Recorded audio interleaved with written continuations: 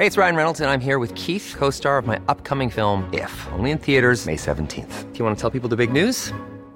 All right, I'll do it. Sign up now and you'll get unlimited for $15 a month and 6 months of Paramount Plus Essential Plan on us. MintMobile.com/switch. Upfront payment of $45 equivalent to $15 per month. Unlimited over 40 gigabytes per month. Face lower speeds. Videos at 480p. Active Mint customers by 531.24 get 6 months of Paramount Plus Essential Plan. Auto renews after 6 months. Offer ends May 31st, 2024. Separate Paramount Plus registration required. Terms and conditions apply if rated PG. Hey, I'm Ryan Reynolds. At Mint Mobile, we like to do the opposite of what Big Wireless does. They charge you a lot.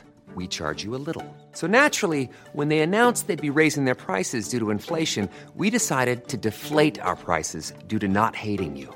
That's right. We're cutting the price of Mint Unlimited from $30 a month to just $15 a month. Give it a try at mintmobile.com/switch. $45 upfront for 3 months plus taxes and fees. Promo rate for new customers for limited time. Unlimited more than 40 gigabytes per month. Slows full terms at mintmobile.com. Hold up. What was that? Boring. No flavor. That was as bad as those leftovers you ate all week. Keke Palmer here. And it's time to say hello to something fresh and guilt-free. Hello Fresh. Jazz up dinner with pecan-crusted chicken or garlic butter shrimp scampi. Now that's music to my mouth. Hello Fresh. Let's get this dinner party started. Discover all the delicious possibilities at hellofresh.com.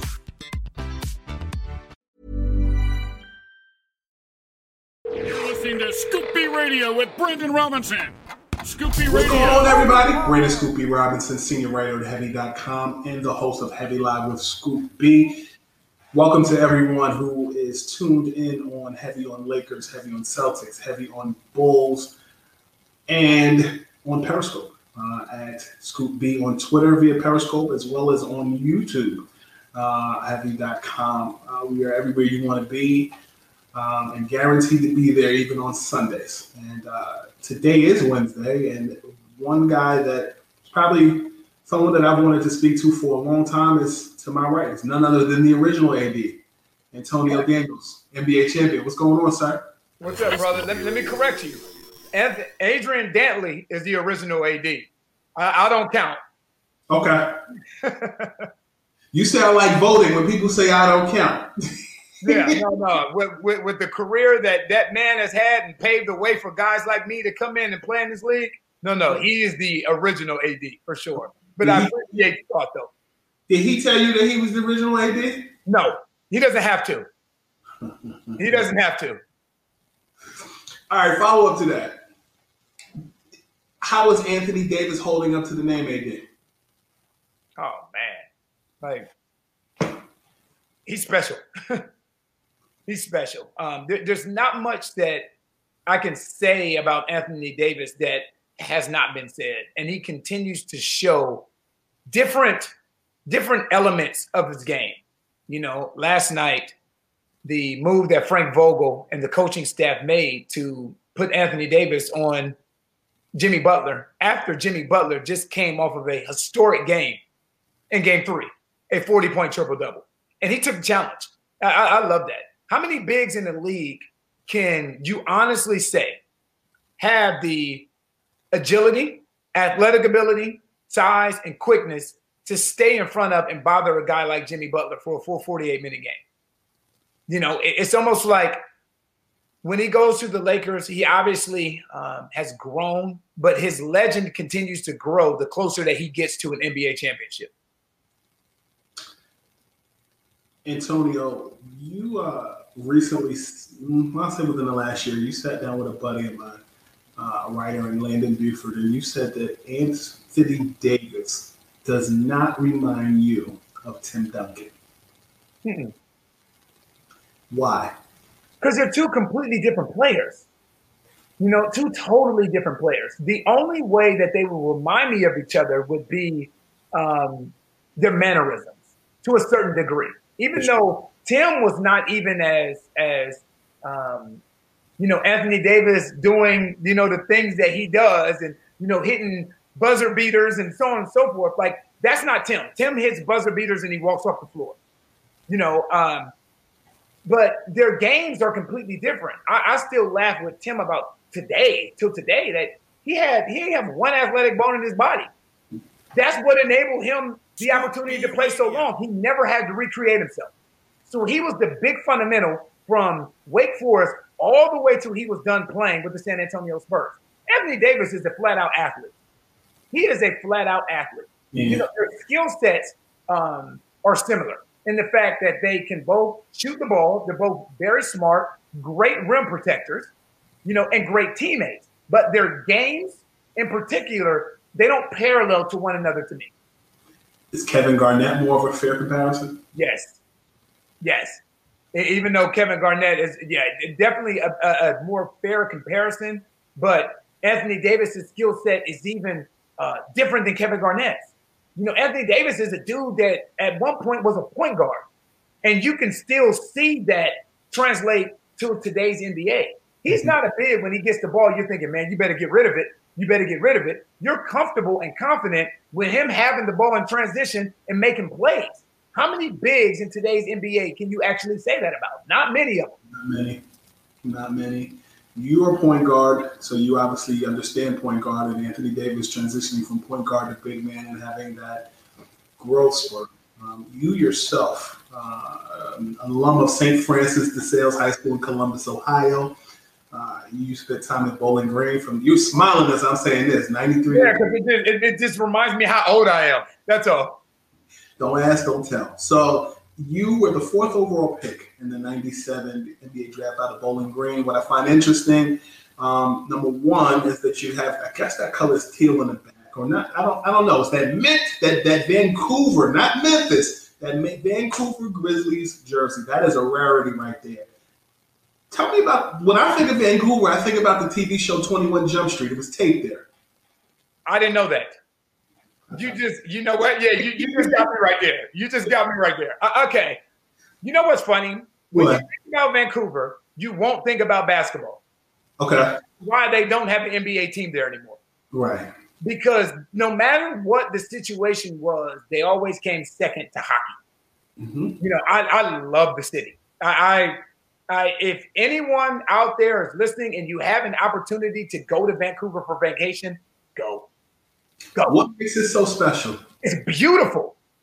It is beautiful. It is a melting pot of different cultures, ethnicities, histories. Like it is a beautiful place to be. Beautiful place. And I'm from Columbus, Ohio. I'm from the inner city of Columbus, Ohio. So at 18 years old, 19 years old, graduating college at Bowling Green State University, and then getting drafted to Vancouver at 21 years old, and then going there and seeing a completely different part of the country that being from the inner city of Columbus, Ohio, I was never blessed to see or even know about. That place is beautiful. I loved it, but it is a hockey city. It's a hockey city. You talked about Tim Duncan, Mm-hmm. not having to adjust his game. In the past, I've sat down with Sharif Abdul-Rahim. I love it. And we've talked about the Slam magazine cover and all that other stuff. But I'm curious, from my perspective, I feel like Sharif adjusted his game. And obviously knee injuries and things of that sort, he had to adjust. But I'm having a hard time. I feel like Sharif was ahead of his time the way he switched. No question. Great point. Between small forward and power forward. What was special about him then, and who does he remind you of now? Man, great question as far as who he reminds me of. I'm going to have to think about that one. What was special about Reef at that time is even at that time, he couldn't be stopped. He really could not be stopped. You know what stopped Reef and what slowed Reef down was his knees. That was it. Understand, he didn't have a long college career. I think he was one and done. Mm-hmm. But when I got to Vancouver, he was in his second year in the league at that time. Because when I went to Vancouver, it was their third year. It was Big Country Reeves. They drafted Reef, and they drafted me. But when I got to Vancouver, even at that time, and Reef was in his second year in the NBA, his knees weren't holding up. He's icing all of the time. And this is a young man that at the time is 21 years old, if that. But when you put him out there on that floor, his skill set was incredible. Did you like his game better when he fasted or when he didn't have to fast? Did you notice the difference between the two? I didn't know the difference in the two. I didn't. To me, he was He was a walking bucket. He was. He was a walking bucket at that size. 17, 8. Because remember, the NBA was different then. It's evolved so much now to an analytic-driven NBA where teams won layups, dunks, threes, and free throws. That's it. But Reeves, 15 to 17-foot jump shot for a power forward at that time. The option to pick and pop. The option to pick and put the ball on the floor and make a play for himself and his teammates. Like, at that time, in 1997, yeah, Reeves was a problem. Yeah, I look at him like looking back and forward. I feel like he was a combination of KG, Lamar Odom, and Melo mixed with Glenn Robinson at the same time. Damn, you just threw – see, you didn't give me that option. You said, who does he remind you of? You didn't say I can pick 4 or 5 dudes. This interview is about you. I was just giving you my opinion. The floor is still yours. Do you have a comparison? I don't. But, I mean, see, what you just said, Scoop, is you gave a little bit of a lot of guys. But you know what a lot of those guys have in common? Is they could score. Yeah. They could score. You think of Melo. You think of Glenn Robinson. Like, these dudes could score. You think of the length and elasticity of KG. Like, yeah, these dudes could score. Lamar Odom was another dude. I honestly feel like, even though he was really, really good in the NBA at that time, he was ahead of his time. He was ahead of his time. That dude in today's NBA would be almost Luka-like to a certain degree, where you're going to put the ball in his hands and say, we're going to put 4 guys around you whose skill set complements yours. We trust your decision-making ability, and we trust your skill set. Lamar Odom was a point guard. He was a point guard playing the 4 position at that time. He was ahead of his time as well. He was KD's length with LeBron's skill set. Yeah. Not the scorer LeBron was, but lanky, ball handling. He was a matchup. He was a matchup nightmare. Yeah. He was a matchup nightmare because he is just similar to KD. You can't put guys on him, just like Luka. Who do you put on Luka? If you put someone that's bigger, he can really space the floor with his skill set and his ability to create space. You put someone smaller, he can use his size, his girth to create space. So he was another one of those guys like Kevin Durant. Who do you put on Kevin Durant? Who do you put on that guy to make it tough? Ty Lue. I don't know. Right. Exactly. You know, and the thing is, the guys who have given Kevin Durant the most problems have been guys that can get under him. Yeah. Chris Paul. You know, those kind of guys. But he still has the ability to just turn and shoot. Too good. It's almost like you're tall. I'm 6'5". You're what, 6'6", 6'7"? You know, growing up, you didn't want to have them fights with them guys that were smaller than you. Because you got to punch you in your groin, your stomach, or your knees. So, you know, because they got that length versus the guy that's short that can steal the ball. And you can't see it. You know, it's funny. I think of when I was in high school. So I went through a growth spurt in high school. When I went to high school, I was 5'2". 5'2", 120 pounds. When I left high school, I was 6'4", 170 pounds. So I went through a huge growth spurt in high school. Okay. One thing I remember, my senior year, there was a guy in high school I literally hated to play against. Because when he was a freshman at another school, we were the same size. I grew to 6'4". He grew about 3 or 4 inches. So as opposed to being 5'5", 5'2", he was now 5'5", 5'6". I was 6'3", 6'4". And almost like Muggsy Bogues. You know, like you see pictures of Muggsy, he's never backed off anybody. He is right under somebody. So if you put the ball down, he's right there. And this dude in high school was that dude for me. Everywhere you turned, he was right there.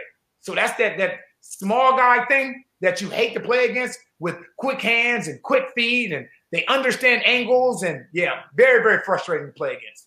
I want to add this thought before I forget. When I look at Lamar Odom, to me, while you talk about or we make comparisons to who he is, In my mind, because I was a nerd watching basketball as a kid, I always compared him to Bob McAdoo. I feel like Bob McAdoo was ahead of his time. See, but now with the way that the game has gone, with the evolution of the game, there are so many guys that you can look back at throughout the course of history. I'm talking about even guys that didn't have like great NBA careers. You know what I mean? I'm talking about guys like Keith Van Horn, guys like Austin Crocier, shooting bigs that at the time were called soft. But in today's NBA, the ability to step out and shoot that basketball would be welcomed. So there's a lot of guys throughout the course of history that if we look at their skill set, we can say, man, you know what, this dude, regardless as to what was the eventual outcome of his overall career, was ahead of their time. When I look at you, you were traded. So we talked about the Vancouver Grizzlies. You were traded. You found your way to the San Antonio Spurs, and you were part of that championship team. The 99-2000 season, that was the lockout short season, correct? Yep, 1998-99. Okay, thank you. So when I look at you and your skill set, I feel like you were a 6'6" point guard, but to me, just your size, because we were spoiled with the Mark Jacksons, the John Stocktons. To me, you always looked like a shooting guard, even though you were a point guard. But the thing is, like in Popovich's system, it reminded me in some respects similar to Phil Jackson, where the point guard was predicated, you played with big guards. Like when you look at Phil Jackson, Ron Harper found his way to the Bulls and then LA. How did you have to adjust your game in San Antonio to complement Duncan Robinson? Well, did you play like a traditional point guard? How did you shift your role if you had to? Well, I tell you honestly, man, I'm going to tell you the hardest thing for me as a NBA basketball player. Everybody who is drafted, especially in the lottery, and I was blessed to go fourth overall. Everybody who was, drafted high in the lottery dominated in college. You were that dude. You were that dude in college. And again, at the time I played 4 years. I was in the top 10 in scoring and assists. The most difficult thing to carry over from college to the NBA isn't your skill set. It's the confidence in your skill set. That's why when I sit back today and I watch guys like Tyler Hero, the thing I respect about him so much is he has carried that swagger and confidence over from Kentucky to Miami. That's hard to do. That is hard to do. And if, as confident as I was at Bowling Green State University under Jim Larineda, if I could have carried that same confidence over to Vancouver and then take that same confidence to San Antonio, my career trajectory of my career may be completely different. But it's hard to do that. And then when you're used to being that guy, the ball's in your hand down the stretch in college. You make the decisions. You make the plays. The outcome of the game is on your shoulders. And then you go to a situation where you are more of a role player, as opposed to playing 36 to the 40 minutes in college in a 48-minute NBA game. You may play 20 to 25 minutes. Your confidence takes a hit. Your mentality takes a hit. So for me, I had to learn to adjust to the NBA game because the speed of the game is different. Scoop, when I got to college, the shot clock was 45 seconds. It was a 45-second shot clock when I got to college. It is? Yes. So think about how many times you can go through your offensive sets and not get anything, and then go through it again, not get anything, and go through it again. Take off 21 seconds, and you are talking about an NBA shot clock. The speed of the game, the athleticism of the players, the overall IQ of the guys. And for me to come into San Antonio is where I learned what the term professional athlete meant. And I think a lot of guys don't really grasp that concept. Playing with guys like Avery and David and Sean Elliott and Steve Kerr and Danny Ferry, Terry Porter, Jerome Kersey. All these guys were veterans, battle-tested that had been there before. And I learned so much from playing behind and with these guys.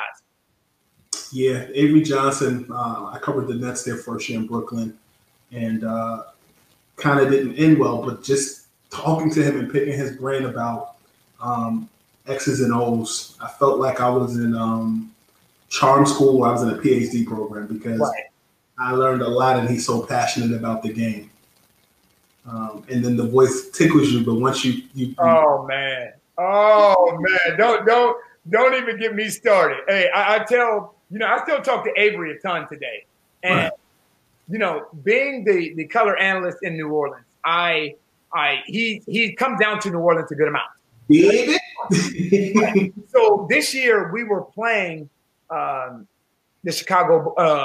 Cleveland Cavaliers. Colin Sexton, who played for Avery at the University of Alabama. Derek Favors, who played for Avery. You know what I mean? In the NBA, though. So we're all after the game and we're talking. And I told them there is no way possible. There's no way possible that I could ever play for Avery because when he gets mad, that twang comes out. The twang comes out, and I can't take you serious. I'm sorry. Even as a teammate of Avery's, I was in the locker room with Avery, and I've seen Avery blow up and just have steam coming out of his ears. And I'm there in tears. I am in tears. Like, he has the best accent matched with the personality of anyone.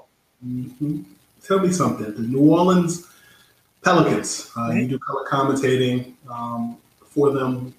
Two-part question. One, what do you make of their season? And two, what do you think of their future? Oh, man. What do I make of the season? Disappointing because they did make the playoffs. And I know coming into this season that making the playoffs is one of the goals. But there are certain things that you have to put in perspective here as well. Health is everything in this league. I'm not telling you something you don't know. So when you start out the season and you don't lose a preseason game and you have all this momentum heading into the regular season, and then the number one overall pick and the guy who is the most touted since LeBron James goes down, that changes things. That changes things. Now, as opposed to having those high goals, you start out 6-23 on the wrong side of history, losing the most games in a row in New Orleans Pelicans history. But then there's a flip side to that, because then what comes of that is when he goes down, it gives guys like Brandon Ingram an opportunity to become that first-year NBA All-Star. Lonzo Ball, slowly but surely growing into himself. And now you start out 6-23, and when the year is done, as far as the hiatus hit in the second week of March, you are still in a position to make the playoffs. So then even when you return from the hiatus into the bubble, my thought process coming into that bubble was the New Orleans Pelicans are going to get to that 9th or 8th spot and still have an opportunity to make the playoffs. So as disappointing as it was to start, to see this team kind of pick up and get to where they got to says a lot about the resiliency of this team. That was this year. You can't take away not making the playoffs and the way that guys played in the bubble, the way the team played in the bubble, the disappointment that came with that. The future is something else, though. The future is something else to look at, as far as having 8 guys under the age of 25, Brandon, B.I., Zion, Zoe, whose skill set complements those two so well, Jackson Hayes, and not just that, you have future assets. So you have draft picks moving forward to build with as well. Do you look at the Pelicans and say to yourself, I guess, do you have a coach in your opinion, your personal opinion in mind, who would fit that growth process? That's hard, man, because it's with such a young team, player development is obviously so incredibly important. And it's not just a young team. It's a team that's going to get younger with the assets that David Griffin was able to acquire in the Anthony Davis deal. Mm-hmm. So when you start talking about drafting this year and having a first-round draft pick and I believe 2 second-round draft picks, the team is not going to get that much older. There's obviously different things that you can do with trades or be a free agency, but the team is going to get younger. And I think one of the most important things, obviously, is accountability. That's incredibly important when you're dealing with a younger team, and also player development. Because the future of this team is going to be on guys taking that quote-unquote next step. Right. B.Y. took that next step from L.A. to this year. You're going to need Zion to take that next step. You're going to need Lonzo Ball to take that next step. Jackson Hayes, Nickeil Alexander-Walker. So player development. And I think whoever this next coach is, that has to be high on his list. Chris Finch is a guy whose name has been tossed around a lot as a potential coach. Houston has been tossed around a lot. What do people – you look at certain names that are not household names, like Mike D'Antoni, what even Sam. But like David Vanterpool is another name that sticks out. But from a perspective of like Chris Finch, what should people know about him that they don't know? Well, the thing is, he's an offensive mastermind. That's the thing. Like he was the offensive coach for the New Orleans Pelicans. So the ability to get up and down the floor, the ability to have guys in shape, conditioning. And I tell you the biggest thing with Coach Finch, that guys don't understand and fans don't understand the importance. He already has a rapport and a relationship with the players. That means something. As an assistant coach, there are guys that you get attached to. There are guys that you talk to. Before the game, you're sitting down and you're watching film with B.I. or you're watching film with Zion or you're breaking down film with Zoe. That carries weight because with that rapport and with that relationship comes trust. So him being here for a while now under Coach Gentry, he's had an opportunity to kind of have a little head start, so to speak, because he has a rapport and a relationship with these players that other coaches won't have. I was texting with Stephon Marbury recently, and one of the things that he said, we both touched and agreed on, as they say in the church, is we were talking about Andre Miller, Drew Holiday, and Terrell Brandon, and about how underrated they are. Yep. When you look at Drew Holiday, why is he so underrated? Because he's so quiet. Okay. Because he's so quiet. And here's the thing. It depends on when we say underrated, who are we referring to? Because he's not underrated with his peers. That makes sense. Like he's underrated in the media because he's not flashy, but talk to his peers. You've heard Kevin Durant. I've heard Kevin Durant. I've heard Damian Lillard all say that Drew Holiday was the best individual backcourt defender in the league. And when we are talking about those two guys, we aren't talking about role players. We are talking about high-level elite scorers. For Kevin Durant to say that, for Damian Lillard to say that, there's 450 dudes in this league. Mm-hmm. And for them to single out Drew Holiday and say, look, man, there's nobody in this backcourt that can defend like Drew Holiday can. That speaks volumes when it's coming from guys of that magnitude. Chris Paul is the attention of many NBA teams. I've counted it's about 7 or 8. Do you like him in Oklahoma City? I like him in Oklahoma City if it depends on the direction you're trying to go. And it makes you think because they offered Billy Donovan a 2-year deal prior to even going in the bubble. Right. And he turned that deal down. And it kind of makes you question the conversation that was had. Was it a conversation basically saying, we have reached the ceiling with this Oklahoma City roster. What we're going to do, we're going to take a wrecking ball to this roster, starting with Chris Paul. Danilo Gallinari is a free agent. Maybe Steven Adams. And we are going to start over with the amount of assets that we received in the Paul George deal. So now, as opposed to retooling, now you're rebuilding. And I don't like Chris Paul in a rebuilding situation. I don't like him in a rebuilding situation. I love him in a contending situation. I think that he deserves a better outro than to be put in a position to lead, to have to be heroic every single night at his age with all that he's accomplished. But he's also still good enough to be the difference from a team that is a quote-unquote borderline contending playoff team. He can be the difference between making them a championship team. I was on a podcast in Oklahoma a couple weeks ago, and I said I used this Erykah Badu analogy. Erykah Badu likes to be a doula. She likes to help in the delivery, to taking care of the baby. I said they're going to take this phrase and run with it. But Chris Paul is the NBA doula. He's able to take care of young teams and make them special. Right. And that's what he did in Oklahoma City. I told people before the year started, if Chris Paul stays in Oklahoma City, they'll make the playoffs. Because I was blessed to play with CP in New Orleans. And I tell people constantly, he's one of the best leaders I've ever seen.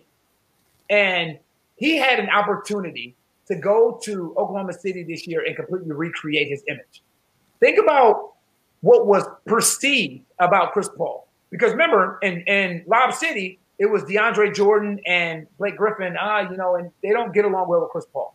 Then you go to Houston, and then it's, him and James Harden, their relationship is unsalvageable.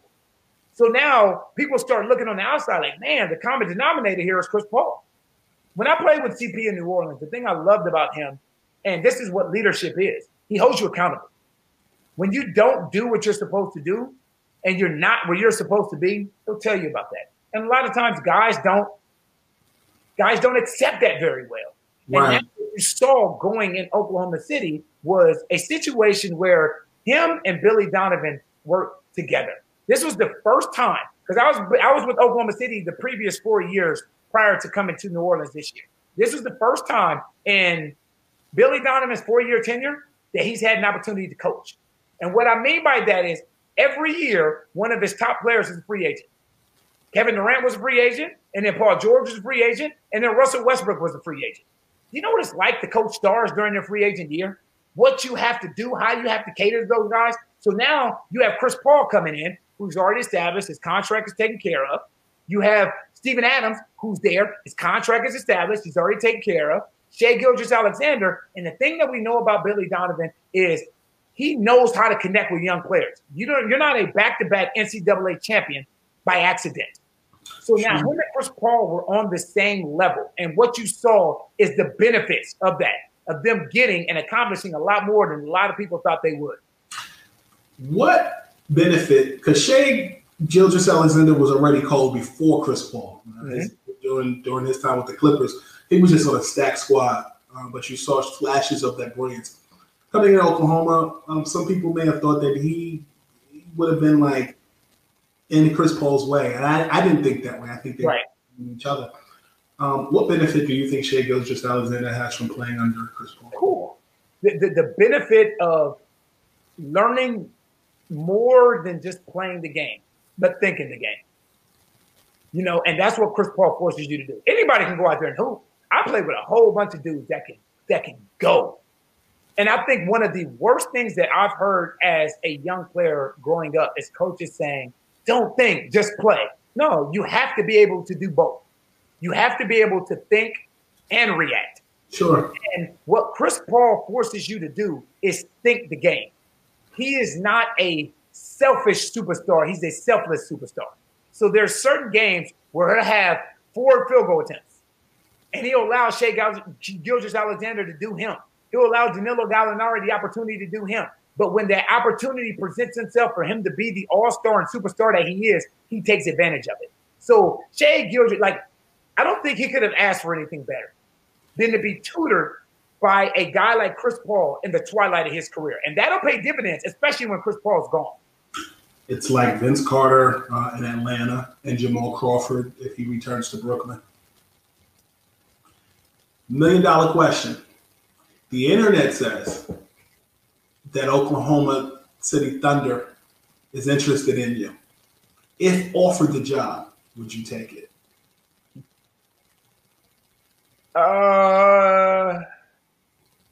The thing is, I love to coach.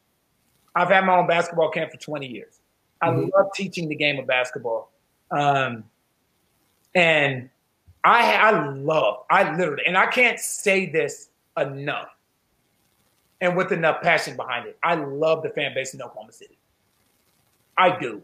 Like, when I retired, my first team-affiliated job was with the Oklahoma City Thunder. Obviously, I've had radio shows and so on and so forth, but my first team-affiliated job was with the Oklahoma City Thunder. And that fan base is so invested.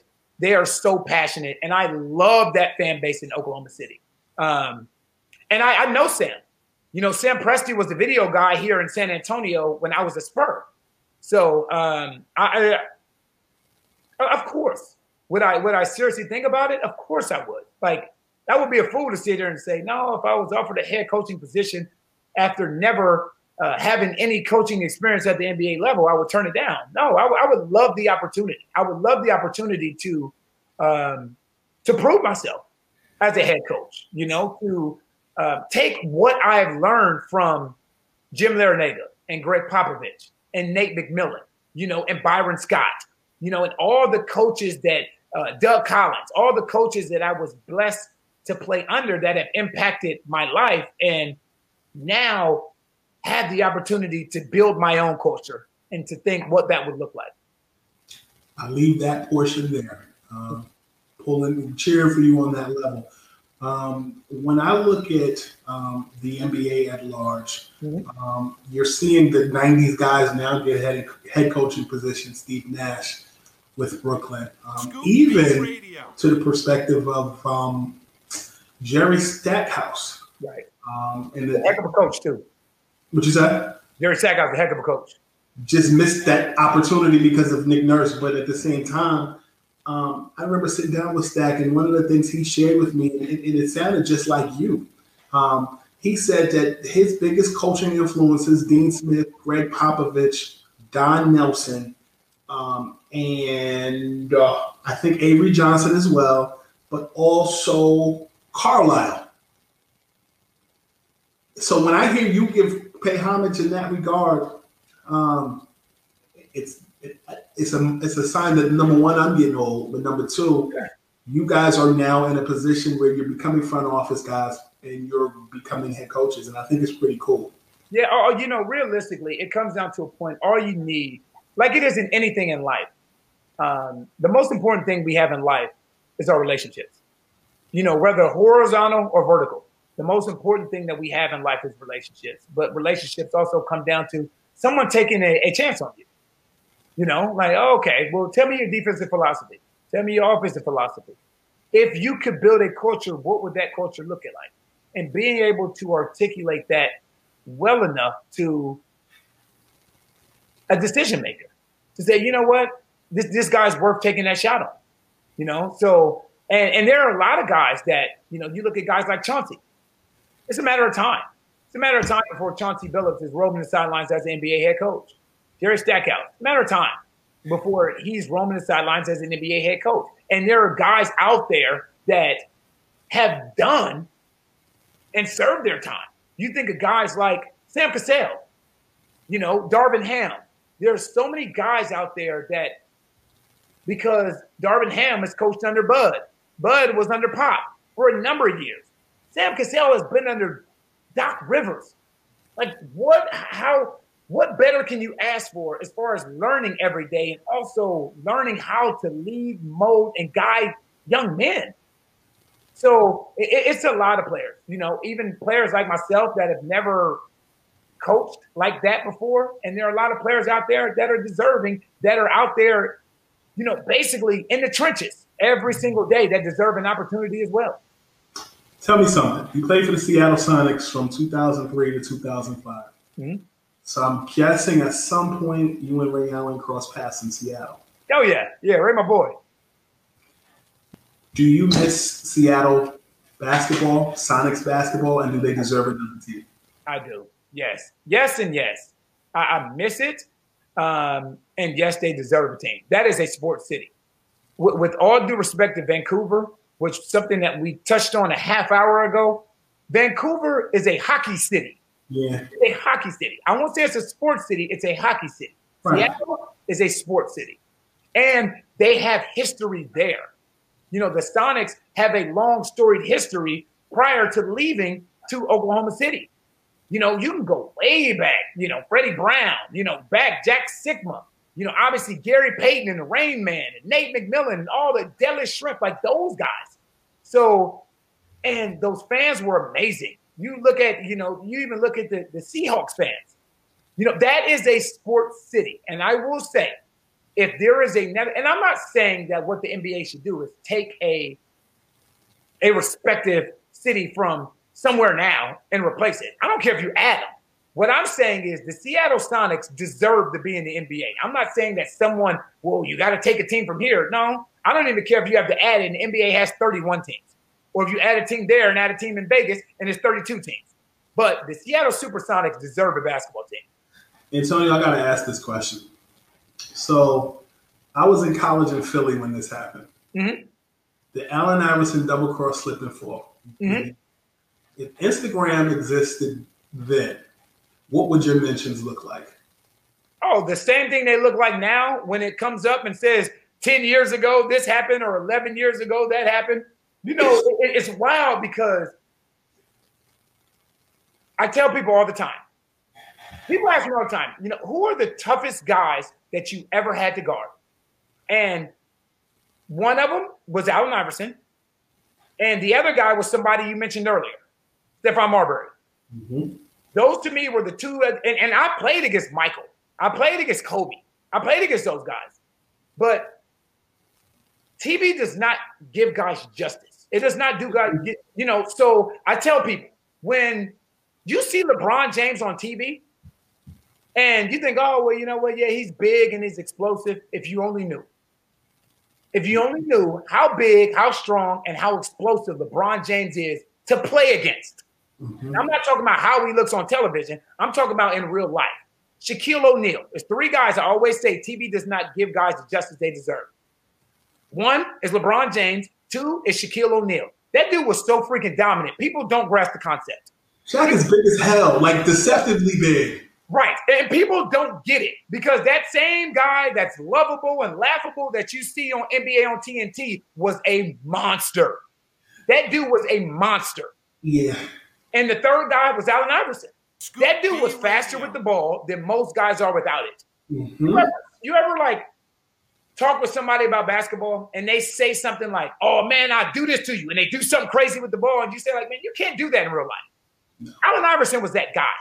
Mm-hmm. You know, and as much as when those mentions come through and like people say, oh, well, you got this and you got that. I will constantly, if you are blessed to play in this league long enough and you are playing against the world's best night in and night out, getting embarrassed comes with the territory. It's going to happen. Yeah, it's going to happen.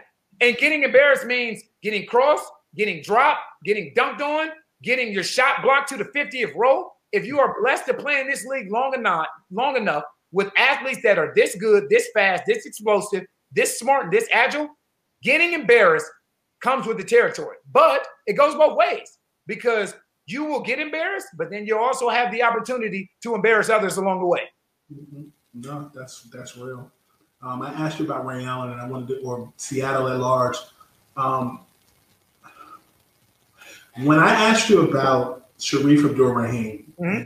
how he had to adjust, and then you talked about previously a half an hour ago about Tim Duncan. You said he never had to adjust his game. When I look at Ray Allen, I see Ray Allen in spurts. I see Ray Allen playing like Jesus Shuttlesworth in Milwaukee, and then going to Seattle, and then going to Boston, and then Miami. It felt like he made that transition in between Seattle and Boston. That explosiveness shifted. When did you notice a shift in Ray Allen's game? Was it Seattle or was it after? Well, the funny thing is you can remember the earlier Ray Allen in Milwaukee and the UConn Ray Allen being like a hell of an athlete. Mm-hmm. Like, he was out there banging on folks. And then it came a point. I tell you the thing about Ray Scoop that I'll never forget. He actually taught me the definition of work ethic and what that really means. And I tell you what's wild is when you know and you've seen up close and personal the amount of work someone puts in, what they do doesn't surprise you. Mm-hmm. So when Ray Allen hits that shot against the San Antonio Spurs in Game 6, I kid you not, when I tell you I have seen Ray Allen practice that shot over 1,000 times. That same exact shot that he hit to beat the San Antonio Spurs in Game 6.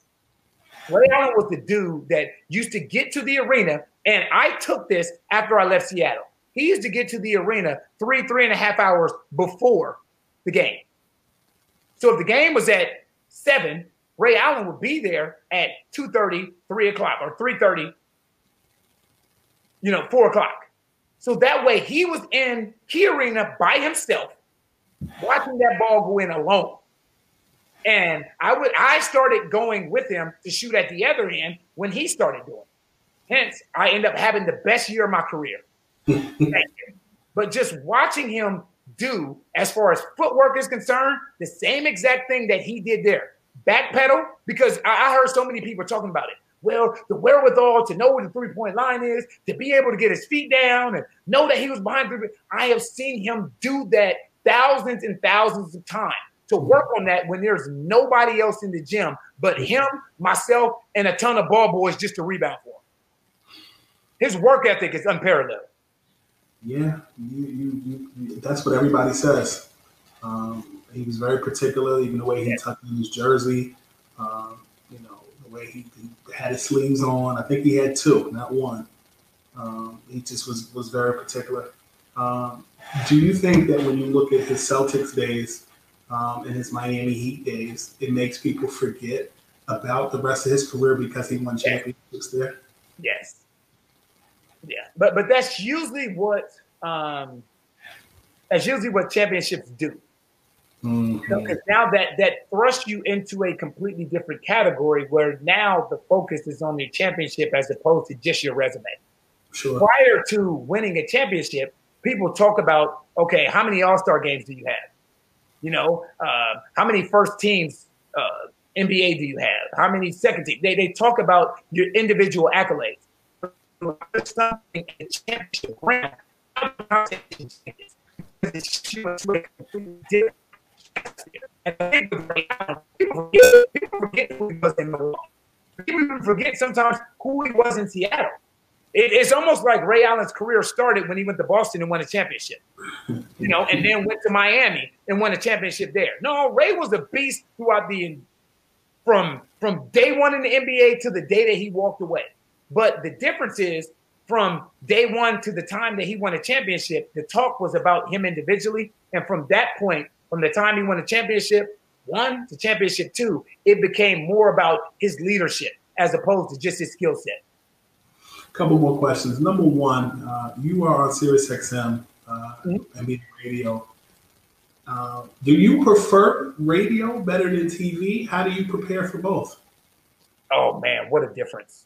The thing about TV is you always have to be on. Yes. I am a big facial expression guy. No. Yeah. So when I'm on TV, I have to be cognizant of that. Somebody says something crazy and you're like, dude, you crazy. On the radio, it doesn't matter. I can sit there on the radio. My personality and my work ethic are going to follow me wherever I go. So I will always be prepared. Whether TV or radio. But radio, I can sit there and do my SiriusXM show and sweats. I don't got to get dolled up. I don't have to have a suit on. None of that stuff. I can sit there in sweats and be just as passionate, be just as energetic. TV is different. TV, you got to be mic'd up. You got to be ready to go. I got to wipe off the sweat spots and all of these different things that, I'm talking about. All of these different things that are happening. So the preparation for both is the same, but, actually doing, I'm going to be me. That's the one thing I learned about media. Like, I'm going to be me. Some people will like it. Some people won't. but it's hard work trying to be somebody else. Where do the Celtics need to improve in the offseason to prepare for next year? I think they've improved in the offseason by doing what they've done this year, first and foremost, honestly. And the reason I say that is because you can't expedite experience. You can't expedite it. You know, and Jason Tatum, Jaylen Brown, Kemba Walker, Gordon Hayward, those guys have to learn to close games collectively. They have to learn that. And they have to learn to play in big-time games like they did this year. They're going to be better again next year. They'll be right back again next year. And it's easy to say, like, well, they could get this and they can get that. That's easier said than done. Again, those guys have to continue to progress like they've been doing. You know, Jason Tatum, now he's on a star radar. He's on that star radar. Now his responsibility and his reputation have grown. Now you expect more out of him. Where will Zach LaVine and the Bulls benefit from Billy Donovan? I think the biggest thing with them is they are getting a coach that is accustomed to connecting to young players. That is a young, inexperienced team. So it does no good to bring in a coach that is set in his ways. This is how it's going to be and going to drop the hammer. No, Billy Donovan, again, is a back-to-back NCAA champion. There's a reason. You heard Joakim Noah say before, you know what, like, that's the best coach I've ever had. That says something. When a player says something like that about a coach, that means we had a connection. And when you have guys like Kobe White and Lauri Markkanen and Zach LaVine and Wendell Carter Jr., and they're going to get younger, you need a coach that can connect to these guys, that make them believe in themselves, that can instill in confidence in these young guys and mold them. Billy Donovan was a perfect hire for the Chicago Bulls, in my opinion. Will Kevin Durant, Kyrie Irving, and the Nets be able to adjust to playing alongside each other right away? Okay, give me the definition of right away. Let me rephrase my question. Okay. Will Kevin Durant and Kyrie Irving, will it be an adjustment period to playing alongside each other? Yes. I think there's always an adjustment period when you have stars of that magnitude and they team up. I mean, you know, it's easy to say when we're in the locker room together, man, we're going to love playing together. Like, this is going to be awesome. There's always an adjustment period. Russell Westbrook and James Harden, they had a relationship that stemmed way back prior to the NBA. You know, being in Oklahoma City the last 4 years, the one guy after the game that I saw Russell Westbrook always seek out and hug and give dap to was James Harden. Everybody else, he's gone. So they had a relationship prior to this year, and there was an adjustment period for them. So you best believe when you have a Kyrie Irving that's used to being that guy and a Kevin Durant that's used to being that guy, there's always an adjustment period that's going to come with two guys that are that good, I'll say. The last part of my sermon, I had my intro, 3 points, conclusion, and now we're going into the benediction. Okay. is what's next for you? You know what I always answer to that, honest Scoop? I honestly feel like the Lord would not send me somewhere that he has not qualified me to succeed. Sure. He's equipped me. He's equipped me with all I need. I'm just waiting on him to open the door. And when he's opened the door, I'll be prepared. Whatever that door looks like. I have no idea. You know, scripture says, you know what, we can have our plans, but God determines our steps. So my plans realistically don't matter. Whatever he has in store for me, I'm ready for it. And I know he has equipped me to succeed, whatever that looks like. Order my steps. That's it, man. Here's the good news. You're off the hot seat. I appreciate you, brother. This wasn't the hot seat, man. This is all fun, man. Yes, this is all fun. Anytime you need me, I'm back for you, brother. You already know, man. Good to talk to you. You too, brother. And this is Scoop B Radio saying, you bring the coffee and I'll bring the Dunkin'. Kaboom!